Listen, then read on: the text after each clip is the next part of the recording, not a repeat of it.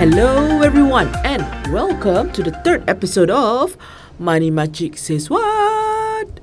And today we're going to be talking about the matters of the heart. Okay, so what exactly the matters of the heart I'm talking about? It is not about love, but I'm going to talk about how investing your money will make you go through the same emotion love does. Alright?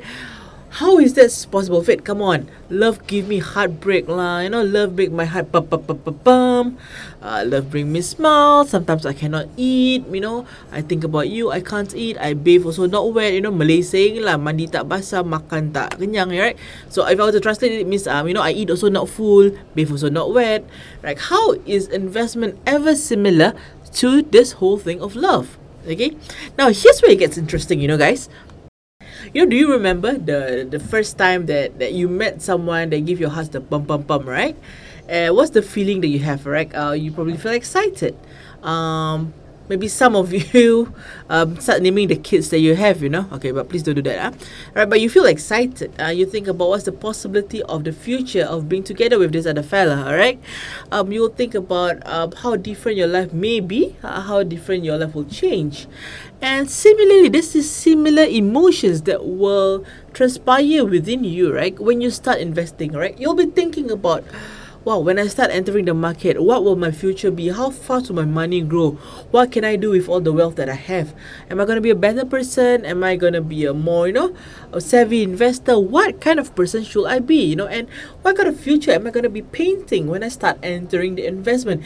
And that is a very, very much, excitement, similar feeling of being in love for the first time.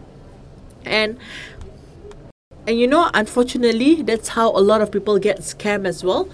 Because when people get scammed from investments, right, they're always being sold about the vision, about what they can do with the money, about that this is the solution to all their worries, this is how they can make it happier, because they are sold by the vision so strong, right, that it blinds them to all the logical things that they should be looking out for, right? For example, the validity of the investments, whether they have checked through, what they're working with, have they done their due diligence as well.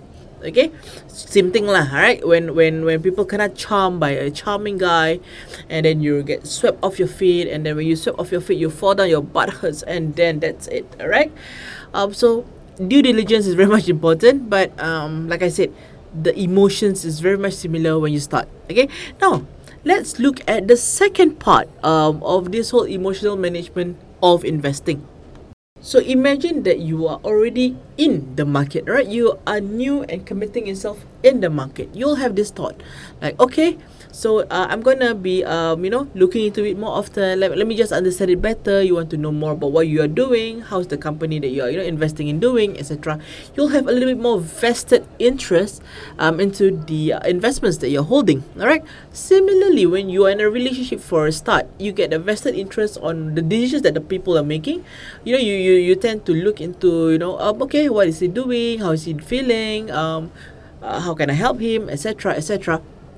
So we have the same emotional vested interest into it. Okay, when you get into it, and from there, the best thing is we will learn how to manage our expectations better. All right, we will know from ourselves about how when the market crashes, when the market volatility comes in place, how do we feel and how do we handle this, okay? Because how we handle volatility, how we handle crashes is very much similar to how you handle relationships, right? Because not every time there's a fight, you walk out the door, all right? There you will know when to put a stop to it, and you will know to also understand when it is just part and parcel of a relationship. Similarly, when is a crash a part and parcel of investment, or when is something that you should get out on, alright? So this is also a learning journey for you to discover the market, a learning journey for you to discover yourself and your emotional management, alright? So that's for the middle part. Now let's talk about the goals, alright? After investing for so long, there are point of time where you also want to look into other possibilities, right? Why do people look for other possibilities of their other investments? Is because number one, it's not because they want to stop their first investment. No, it is because that they have gained more confidence. They have gained more confidence. They have gained more awareness. They know what to look out for. They know what they want, what they like, what they cannot have, what they don't want to have. All right. How is it possible? How is it similar to relationships? Similarly, in the first place, probably it's just you and the other fella, alright? And then when you get more matured, you feel that it's ready, you meet the other person's friend. Then you meet the other person's family, right? Oh my God, you start meeting their parents, their relatives. You start being there for Chinese New Year, for Haraya, for Deepavali, for Christmas, etc. That's because you evolve, you get mature, and you know how to handle a bigger pie of it. And that's the beauty. I always think that investment is actually a good way for us to grow as a person, alright? And that's very much how, how similar investment and love is. Because in life, I personally feel that we make our judgment, alright? We decide emotionally, and then we justify it logically, alright? What do I mean by that? Come on, let's talk about love once again. Okay, I sound like a very typical Auntie Agony, alright? But I'm still MoneyMakcik, so don't like change my name or anything. But let's just look. We always enter a relationship, right? Generally, we enter it because we feel an emotional connection. There's some emotional attraction to it, right? However, we try to justify it logically. Oh, okay lah. Because I enter because he's a good man. He's kind. He's smart. He treats mother very well, etc., etc.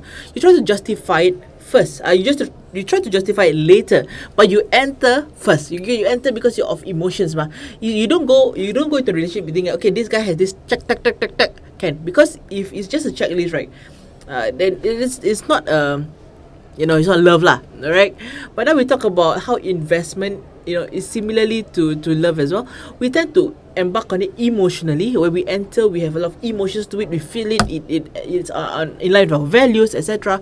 But at the end of the day, we justify it logically. Oh, because this is what I'm looking for. Because I like this company, because this company has a vision same as me, etc., etc. So instead, try to justify it logically. So we make our emotions, we make our decisions emotionally, but we always justify it logically, right?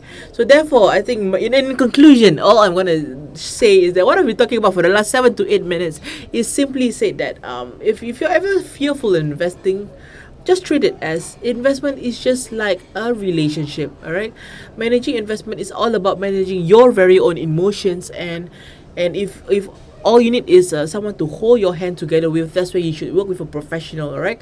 Otherwise, most importantly, do your own due diligence, alright? Make sure whatever you're invested in is in line with your values, with your risk profile, and etc. Okay? And I'm very much looking forward to talking to you guys again on the next episode of MoneyMakcik Says What. And for now, let me just end the podcast here by saying goodbye.